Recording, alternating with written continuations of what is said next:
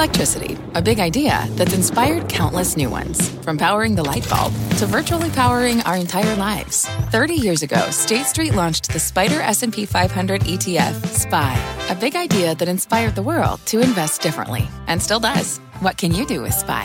Before investing, consider the fund's investment objectives, risks, charges, and expenses. Visit ssga.com for a prospectus containing this and other information. Read it carefully before investing. SPY is subject to risks similar to those of stocks. All ETFs are subject to risk, including possible loss of principal. Alps Distributors, Inc. Distributor. You're listening to The Exchange. Here's today's show. Hi, everybody. I'm Kelly Evans, and here's what's ahead this hour. Rates are popping ahead of the Fed's meeting this week, even as the chorus of voices warning about recession continues to grow. Is the Fed about to make an epic mistake, or would not hiking be the far larger error? We'll look at what markets are telling us. Plus, Chinese stocks getting crushed again today, the tech names in particular. Alibaba's down 30% in a month, gets a major downgrade by JP Morgan. Is this still delisting worries, or is COVID the new scare? And emerging markets have had a rough start to the year, down nearly 15% on average as the dollar and oil prices have spiked. But there are some bright spots. We'll look at who they are and why. First, though, let's get to Dom Chu with the latest market numbers. Dom? We have lost some steam, much more so than we did earlier on so far. If you look right now at the markets, it's mixed. It was solidly green earlier today, but the Dow Industrials are up 100 points right now.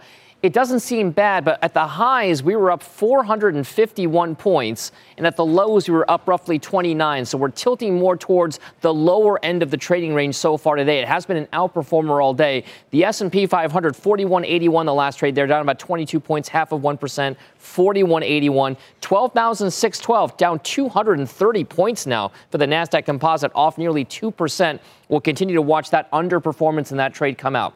One of the key parts to watch right now is what's happening in the macro environment. If you take a look at some of those trades that we are watching very closely, take a look at things like, say, what's happening with WTI crude, $102.08. That's the reason why it's important. Remember, just in the past week or so, we were up at $130 north of that for WTI crude. And at the lows today, $99.76. We actually traded below $100 for U.S. benchmark crude prices. So keep an eye on that particular trade. Also on the interest rate side of things, watch what's happening there because we hit on the 10-year note yield, the highest since July of 2019. Currently just a hair below 2.12%. And as you can see there, that trade has been fairly momentous there in terms of the sell-off in bonds and the rise higher in yields.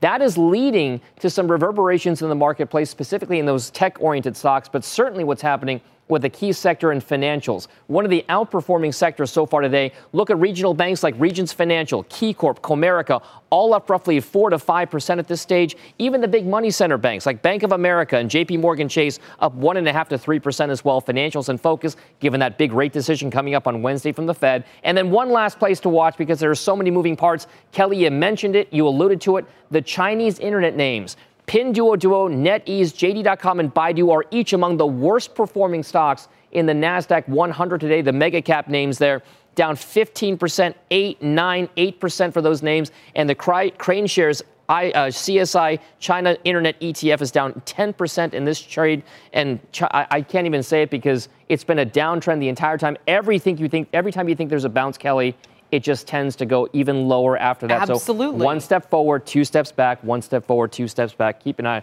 on that Chinese internet trade. An all-time low for the K-Web, and it listed in 2013. Dom, thank you very much. Got it.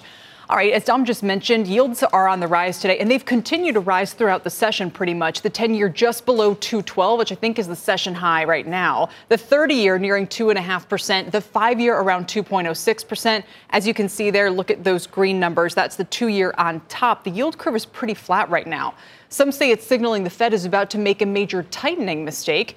My next guest warned that markets would sell off when the Fed began tapering late last year. So where does he see U.S. Stocks going now as rate hikes are about to kick off? Joining me is Barry Knapp. He's Ironside's macroeconomics managing partner and director of research. Barry, it's good to see you again. QE's over officially as of this weekend. Rate hikes are about to begin. Where does that leave stocks? Well, we had what I expected, as you just referenced, which was the typical 10 to 12% correction when the Fed does make their big first significant policy pivot. So for me, we've had an appropriate adjustment to the Fed starting to normalize policy. I think in part, we talked about a couple of the different channels and the way tightening monetary policy or loose policy for that matter affects the markets, there's expectations of the rate path. Well, that's been pretty well, we've made a pretty significant adjustment there. Obviously, we've had a fantastic move higher in two-year note yields, for example. There's also real rates. Now, we had a big move tighter in real rates. The 10-year part of the curve moved from negative 110 basis points all the way to 40 and change. But it's backed up on the Russian invasion. So there's some vulnerability to a snapback there. But for me, the real issue is the volatility channel. Sure. And that volatility channel comes because the Fed buys 100% of the supply of mortgage-backed securities, was reinvesting and still reinvesting $50 to $60 billion a month. When that risk gets transferred back to the sell side, that is going to cause a big move in the value at risk measure and vol in general. But we had the MOVE index, which is short-term vol, have a fantastic spike higher, went to 1.8 standard deviations above its long-term mean.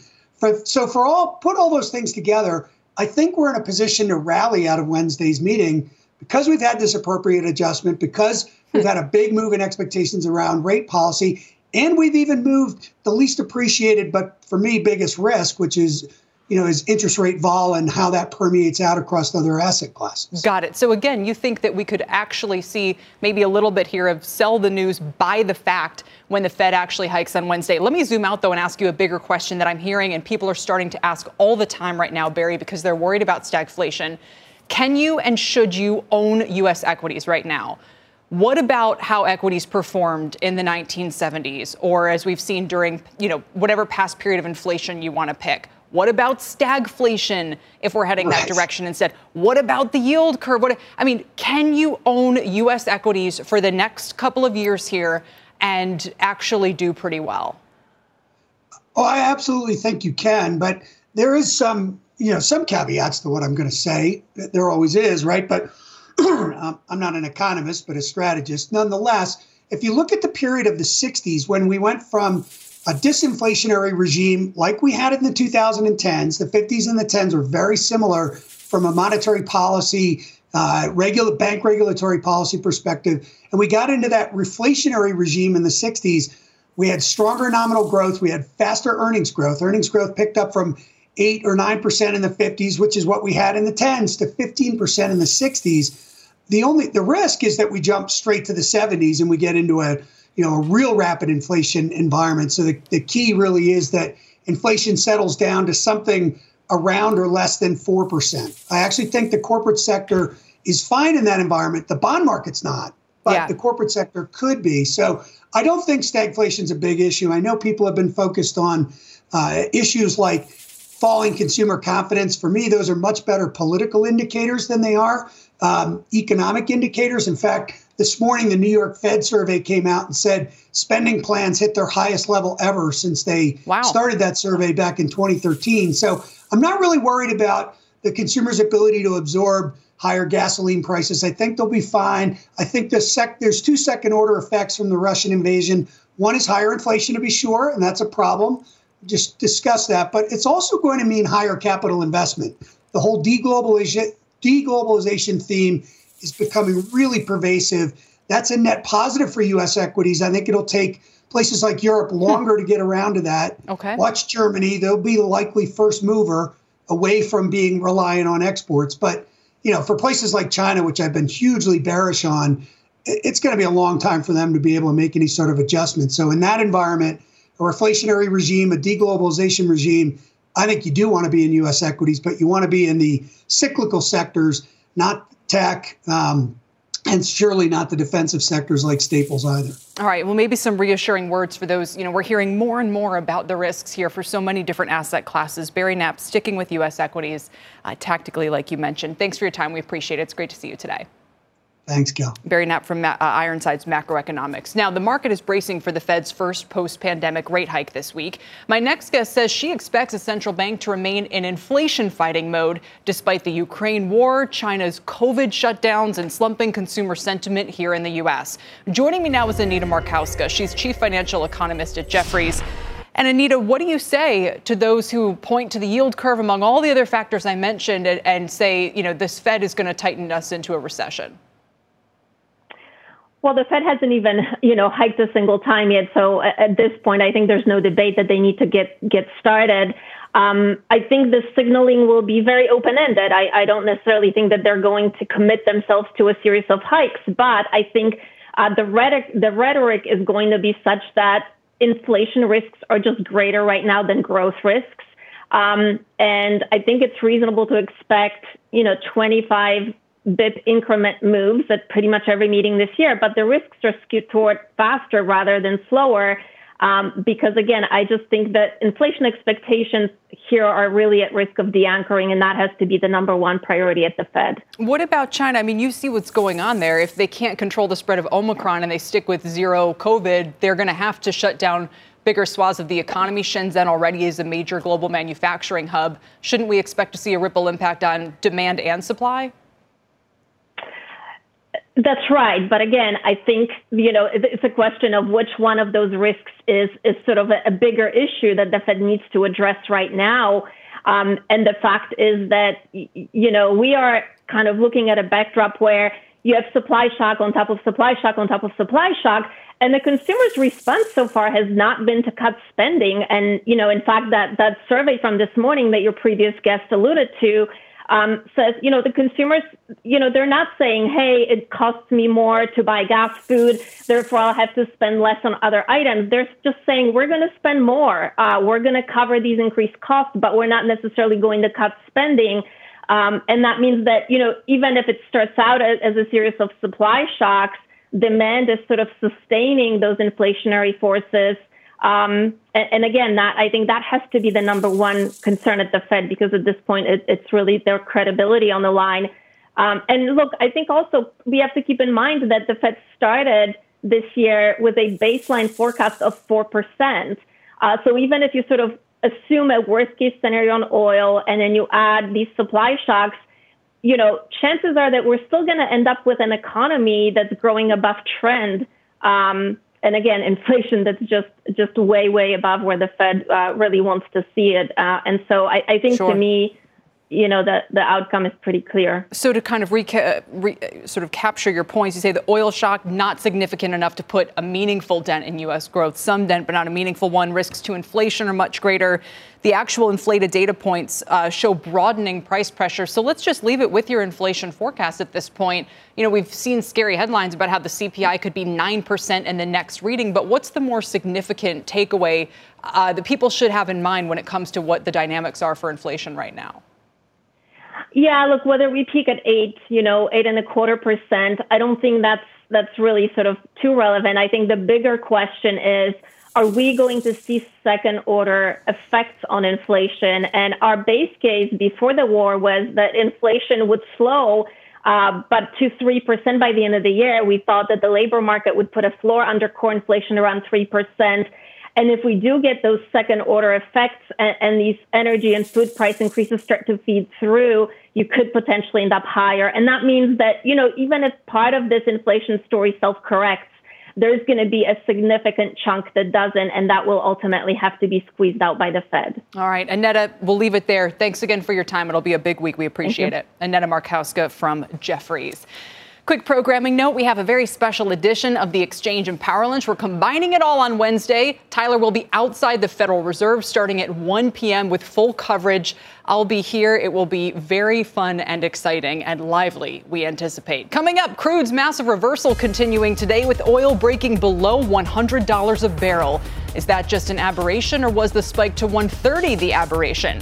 That's next. Plus, Chinese tech stocks are tumbling again today as losses in the K-Web ETF approach 80% from their last February highs. A live report from China on their COVID outbreak that just closed Apple's major supplier in Shenzhen. And as we head to break, let's get a quick check on the markets. Dow hanging on to gains up 59 points right now. That's it. The S&P now down 25. Look at the Nasdaq down 245 points, almost 2%. We're back in a moment. With the Wells Fargo Active Cash Credit Card, you can earn unlimited 2% cash rewards on purchases you want and purchases you need. That means you earn 2% cash rewards on what you want, like season tickets to watch your favorite team, and 2% cash rewards on what you need, like paying for parking. That's the beauty of the Active Cash Credit Card. It's ready when you are, with unlimited 2% cash rewards. The Wells Fargo Active Cash Credit Card. That's real life ready. Terms apply. Learn more at wellsfargo.com/activecash. What's on the horizon for financial markets? At PGIM, it's a question that over 1,400 investment professionals relentlessly research in pursuit of your long-term goals. Specialized across asset classes, but united in collaboration, our teams provide global and local expertise. Our investments shape tomorrow, today. Pursue your tomorrow with PGIM, a leading global asset manager.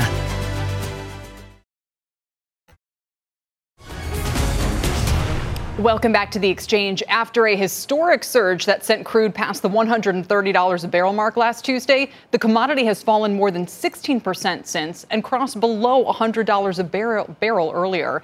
So should you bail on energy stocks? Joining me now is John Kilduff, again, Capital's co-founder and a CNBC contributor. Now, I remember, John, you were bearish when we spoke last week. Where do you stand now after this latest adjustment?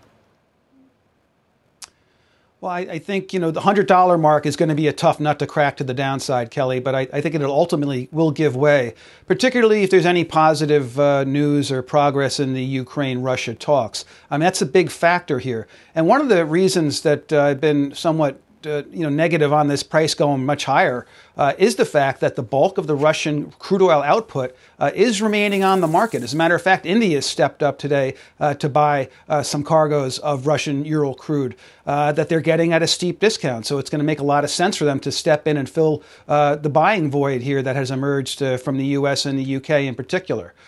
So to the extent we can keep most of that oil on the market, other sources then that would have gone to India can go to other places, and so we have relative calm at the moment. Yeah. And also, too, the other big news for the crude oil market, just quickly, is the lockdown in China. 18 million people forced to stay at home, not drive, not consume. Big issue. Let me circle back to that in a second, but there's kind of both good news and bad news in what you're saying about the oil price, which is maybe 130 isn't sustainable right now. We'll see later this year. But you don't really see us going below 100 either, which let's just call that $4 a gallon for gasoline. So pretty similar to what Americans have already been paying. It still takes a toll. What does that mean for the energy stocks? Well, it most certainly takes a toll. I have a real problem with the economists trying to compare the 1970 situation with this one, saying it's not applicable. 70% of our economy is consumer. 70% of our economy is getting hammered right now at the gas pump. So I'll just leave that at that for the other folks to sort of hash out. But what it means for the energy companies, Kelly, is that they're going to continue to have substantial earnings power. ExxonMobil could possibly return to being the most profitable company in the world once again, a position that it held, a number of years ago, and since slipped appreciably. So there is, great news in the oil patch right now, and it's also going to encourage them all to drill more. Saw the CEO of Hess last week at CERAWeek highlight this. They can't ignore these rates of return. Now, they don't want to dig their own grave again, like what happened in the height of the pandemic. But they're certainly going to put shovels in the ground and drill more here in order to capture this amazing price. Yeah, so they're in let's call it a sweet spot in terms of being incentivized to produce more, making more money per barrel. But I can't imagine that Exxon wants the headlines right now of being the most profitable company in the world when you have Democrats already proposing a windfall profits tax. Yes, then that's how we go in these cycles. I can tell you next they'll be coming for the speculators too, in terms of what's driving the oil price. I think we're seeing the value of our U.S. energy, oil and production, and natural gas production right now. And the last thing you want to do is disincentivize these companies from drilling more and being profitable from it. This is not a windfall, and should we have helped them out when oil prices traded to negative 40 during the height of the pandemic? I mean, it's probably one of the most unfair proposals I've heard in a long time, even though this is certainly something that's aggravating to the consumer. The fact of the matter is, there is a war. There is Russian oil being embargoed by the U.S. and the United Kingdom. It could go further than that. And if it does, then, we're going to be talking about a scarcity. And in this harsh economic reality, the price gets to a point where rationing becomes required because of the lack of affordability. Yeah. And that's partly what keeps the price from soaring ever higher. Quick parting thoughts, since you did put your finger on it. You know, the issues with China that are a big reason why we're seeing crude sinking today. Do you think the market is overreacting to the Shenzhen lockdown and the others? How big is this exposure potentially? It's rather large because, China takes this brute force approach to controlling COVID.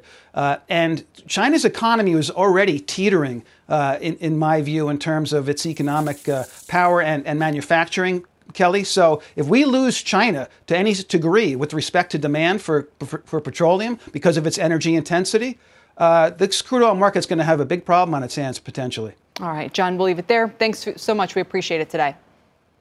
Thank you. John Kilduff, as oil again broke below 100 earlier, a little above that level right now. Still ahead, we'll talk about how sanctions on Russia are impacting policy priorities here at home, including on the oil and gas industries. We'll hear directly from the Deputy Treasury Secretary. And speaking of sanctions, we're getting new details on the specific investments targeted by the DOJ's Klepto Capture Task Force. It includes a little-known firm near Sleepy Hollow, New York, that could be getting a big wake-up call from Congress. As we head to break, here's a look at the Dow heat map with the index clinging on to gains. We actually have a pretty even split between advancers and decliners. It's just bigger declines and the decliners.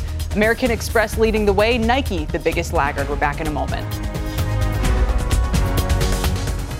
With the Wells Fargo Active Cash Credit Card, you can earn unlimited 2% cash rewards on purchases you want and purchases you need. That means you earn on what you want, like trying out that new workout class, and 2% cash rewards on what you need, like a foam roller for your sore muscles. That's the beauty of the Active Cash Credit Card. It's ready when you are, with unlimited 2% cash rewards. The Wells Fargo Active Cash Credit Card. That's real life ready. Terms apply. Learn more at wellsfargo.com/activecash. Support for this program is provided by Chevron. Demand for energy is projected to continue rising in the future. To help keep up, Chevron is increasing their U.S. oil and gas production, and they're innovating to help do it responsibly across their operations, including their Gulf of Mexico facilities, which are some of the world's lowest carbon intensity operations, helping supply energy that's affordable, reliable, and ever cleaner. That's energy in progress. Learn more at chevron.com/meeting demand.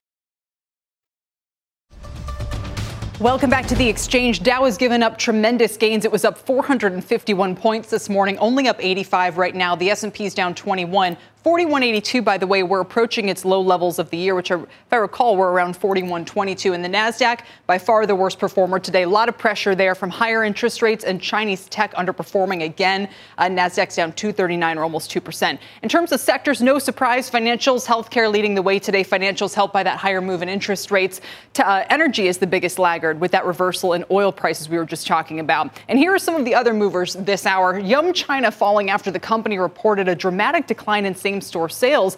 They're saying the COVID situation in China has, quote, rapidly deteriorated. Shares are down 2% here. They've already been under pressure, as we've covered in the past week. Macau casinos also tumbling on those COVID headlines. Las Vegas Sands, Melco, Wynn down between 5 and in LVS case more than 11%. It's back to 32.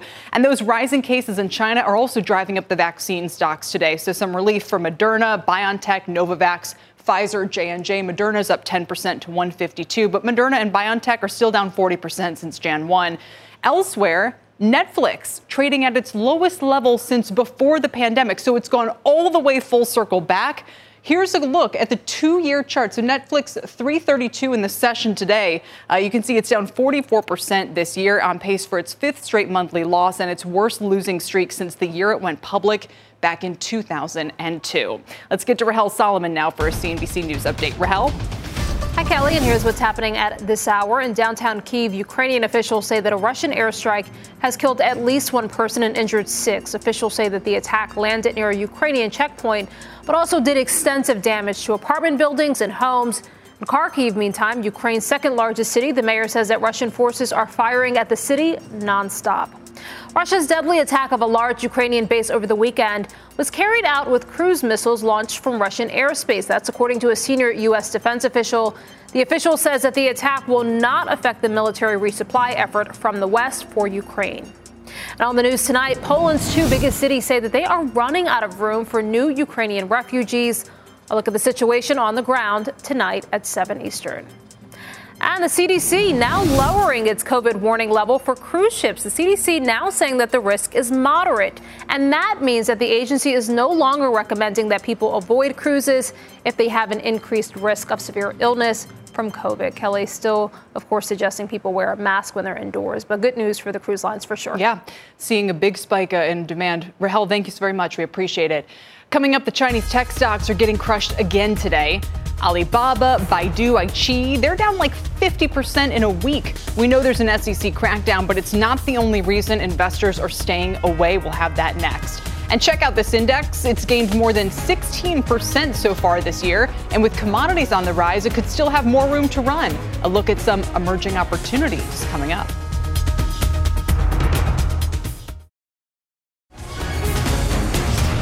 Welcome back. The spread of COVID in China has forced the closure of Foxconn's headquarters in Shenzhen as the highly contagious Omicron variant is now testing China's zero COVID strategy. Chinese and Hong Kong stocks down sharply as a result. It also comes as China is walking a tightrope in its dealings with Russia. U.S. and Chinese officials meeting in Rome today to discuss competition as well as the ongoing war in Ukraine. Eunice Yoon is live in Beijing for us with all the latest. Eunice?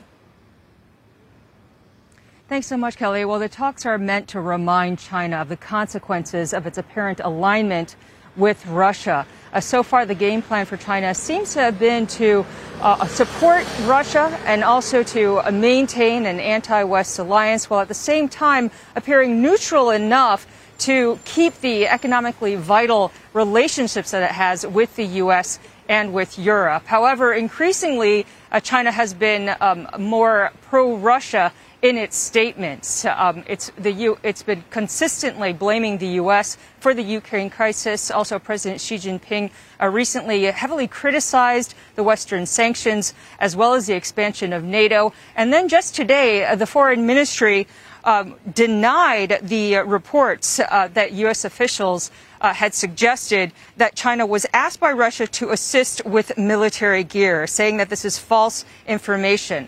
All the while, state media has also been amplifying Russia's theories that U.S. biolabs, the U.S. has been operating biolabs in Ukraine. Now, before his visit, the NSA advisor, Jake Sullivan, said that he was going to be speaking with China's top diplomat about those potential consequences if there is what he had said a large-scale sanctions evasion.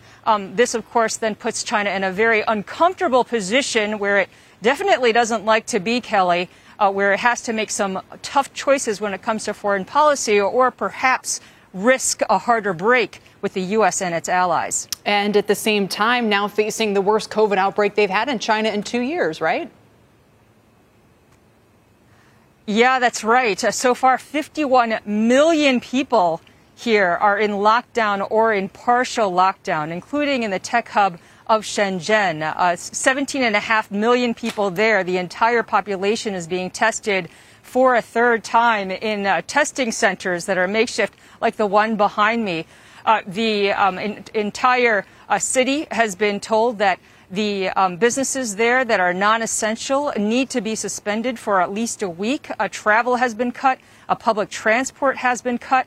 And Foxconn, as well as Unimicron, which are both suppliers of Apple, have said that they have been able to put in place some backup plans. Foxconn said in a statement that due to our diversified production sites in China, we have adjusted the production line to minimize the potential impact. Unimicron also supplies for Intel.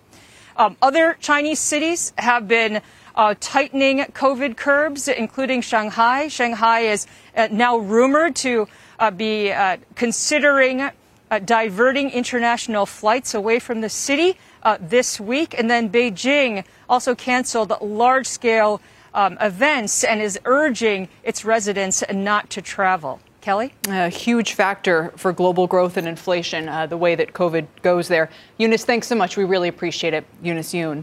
Overnight for us. China trying to play all sides of the Ukraine conflict, but is nevertheless facing a revolt led by global investors and shareholders against many of its major companies. How might that pressure the Chinese to help resolve the war on Ukraine? My next guest has some thoughts. Joining me now is Marco Papich. He's the chief strategist with Clock Tower Group.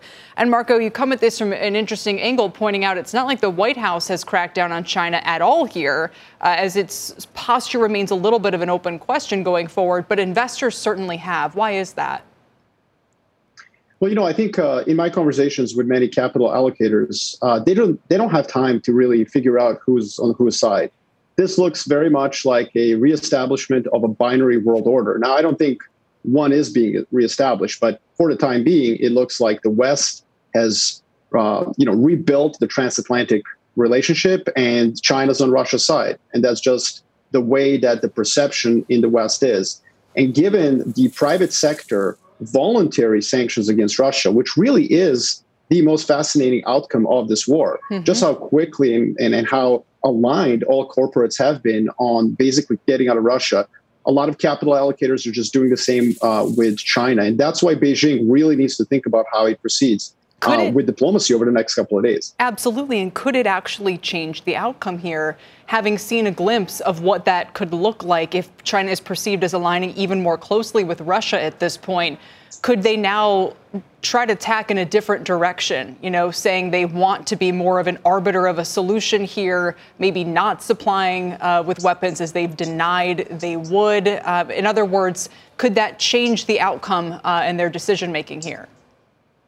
I think this could be a pretty profound shift in U.S.-China relations. There could actually be a detente that comes out of this. One thing is for sure, this sort of, like Beijing is basically performing cartwheels, cartwheels on a beach. That's what it's trying to do. It's trying to do this elaborate dance where it tries to signal to everyone that it wasn't on the Russia side, but it's also, not on America's side. And it just seems that that's not enough. In the world of Twitter, in the world of social media, you're on one side or another really quickly.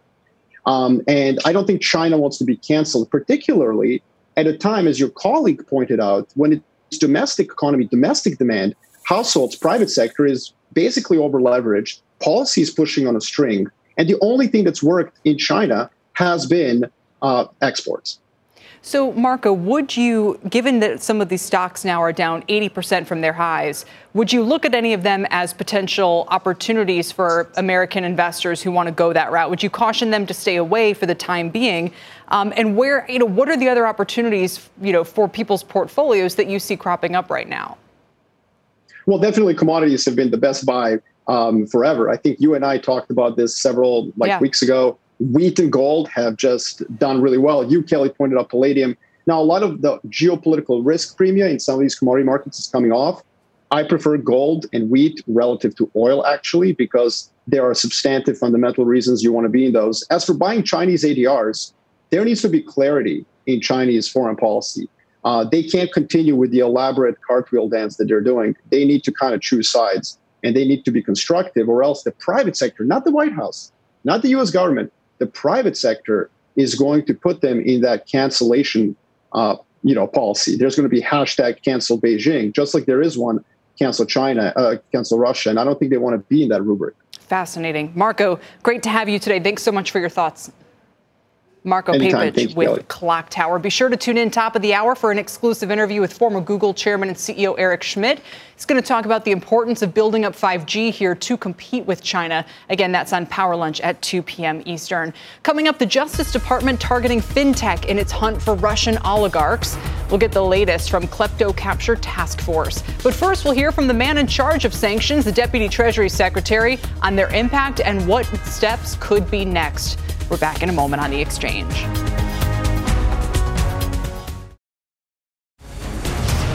Welcome back. In just the past half hour, EU members approved a fourth round of sanctions against Russian oligarchs and their entities. Those moves follow a similar round of sanctions from the U.S., including oil import bans and kicking banks out of SWIFT. Kayla Tausche sat down with the man leading those sanctions for the Biden administration and joins us with the latest from the White House. Kayla? Kelly, American consumers are continuing to shoulder high costs from those sanctions on Russia, with energy uncertainty driving up prices at the pump.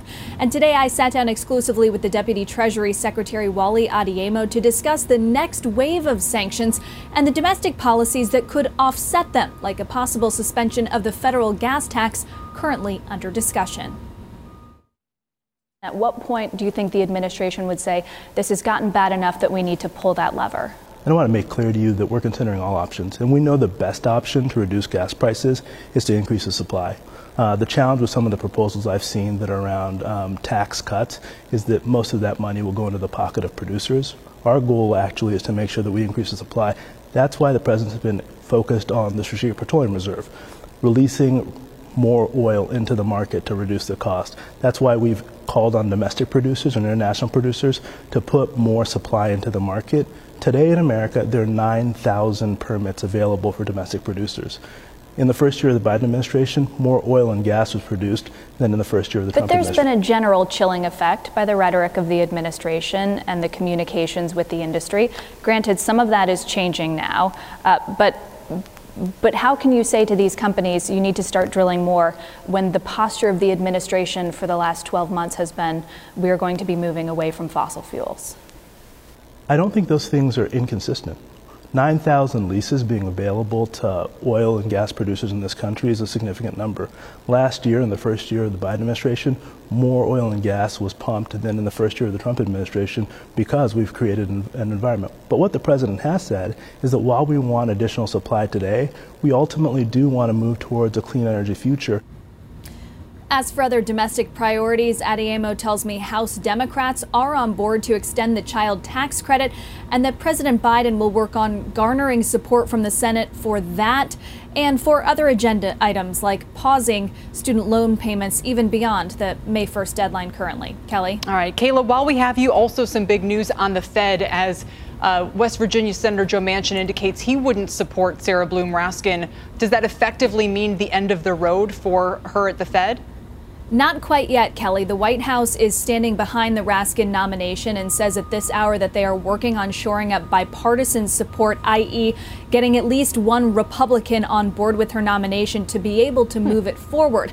Raskin, remember, has been confirmed twice before, in 2010 to the Fed Board of Governors, in 2014 as Deputy Treasury of the Secretary herself. But both of those, Kelly, were voice votes, meaning that no individual lawmaker had to put their name on the record as to how they were voting for Raskin. So it's hard to go through the list and say, here's where we think we have support and where we know we don't, because there's no historical record there, unlike for other nominees. Is there a backup to that backup plan? Well, certainly if you ask the progressive camp, there is not. This is really the nominee that they want, and you can see the White House is not giving up hope just yet. Absolutely. Kayla, thank you. We appreciate it. Kayla Tausche from the White House. Up next, the iShares Brazil ETF is on pace for its best performance in 6 years. We'll look at why Russia's pain is Brazil's gain. And take a look at the Nasdaq as it hits fresh session lows. It's down more than 2% right now, about 2.1%, a 269-point decline. We're back in a moment.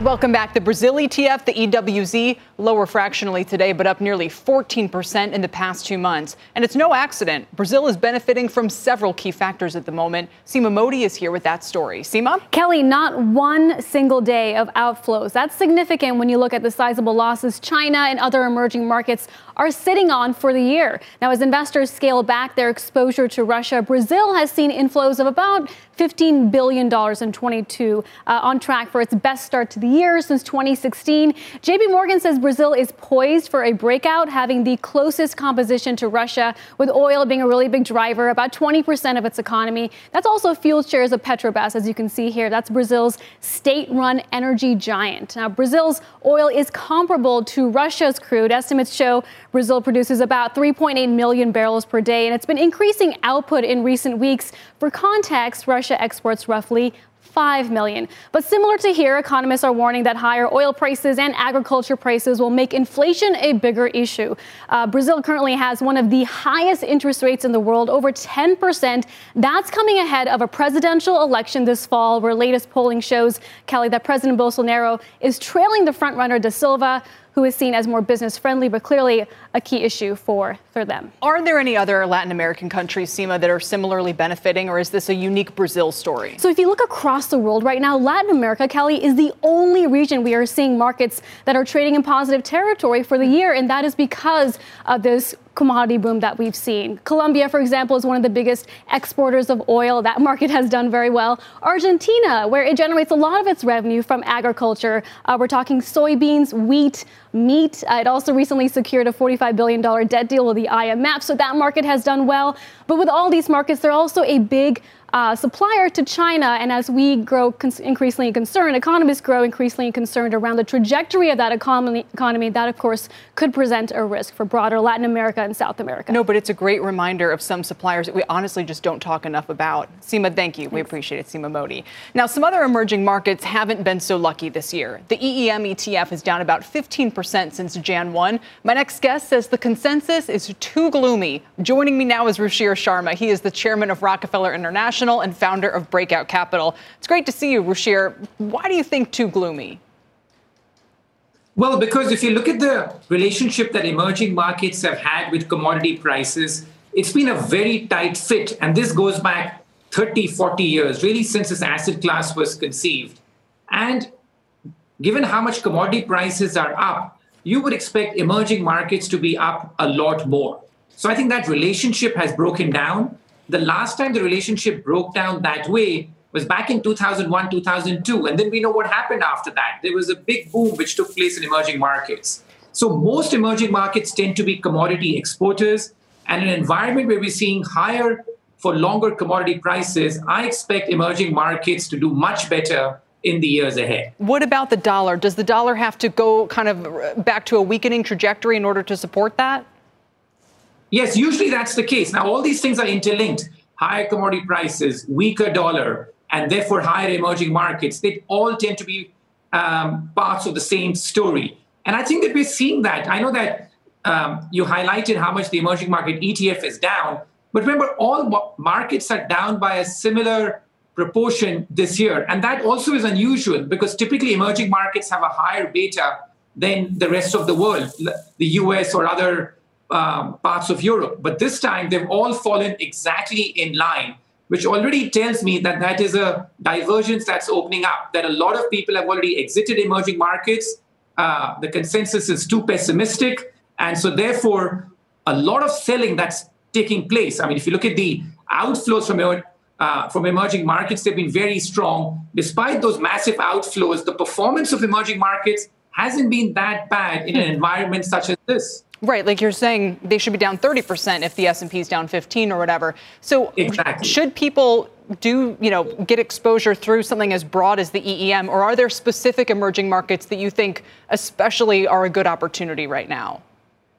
Yeah, I think buying the EM is a bad idea just because it's got such large exposure to countries like China and other commodity importers. And the Latin American ETF, I think, is a better idea if you really want to play the commodity boom. But otherwise, with people who are much more selective about this, I think countries in the Middle East could do very well. The domestic demand there could do extremely well. I think that similarly, some of the beaten down markets of Eastern Europe may do much better. But generally, I think that we have to be cautious about EEM because of the large exposure that has to countries such as China. And one of the most underreported stories this year really is what's happening in China. Even through this crisis, over the past 2 or 3 weeks, some of the most significant weakness we have seen is in China. The equity market and the property market there is still melting down. The high yield spreads in China are still blowing out. So this whole notion that, that this geopolitical notion that China is,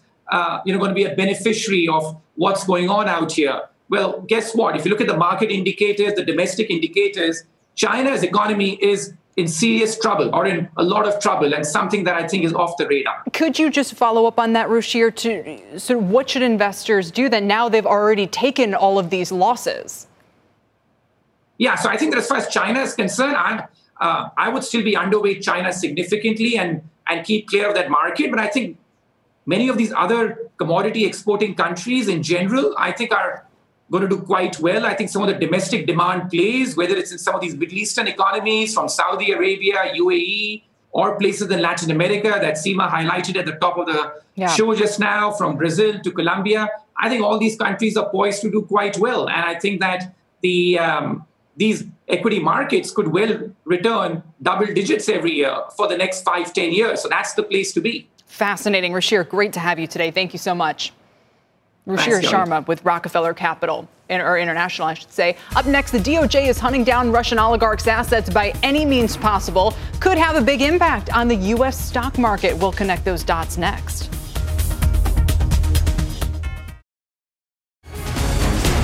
Welcome back. The U.S., along with the U.K. and the EU, issuing broad sanctions against Russian oligarchs. Robert Frank joins us now with a look at the entities the Department of Justice is focused on. Robert?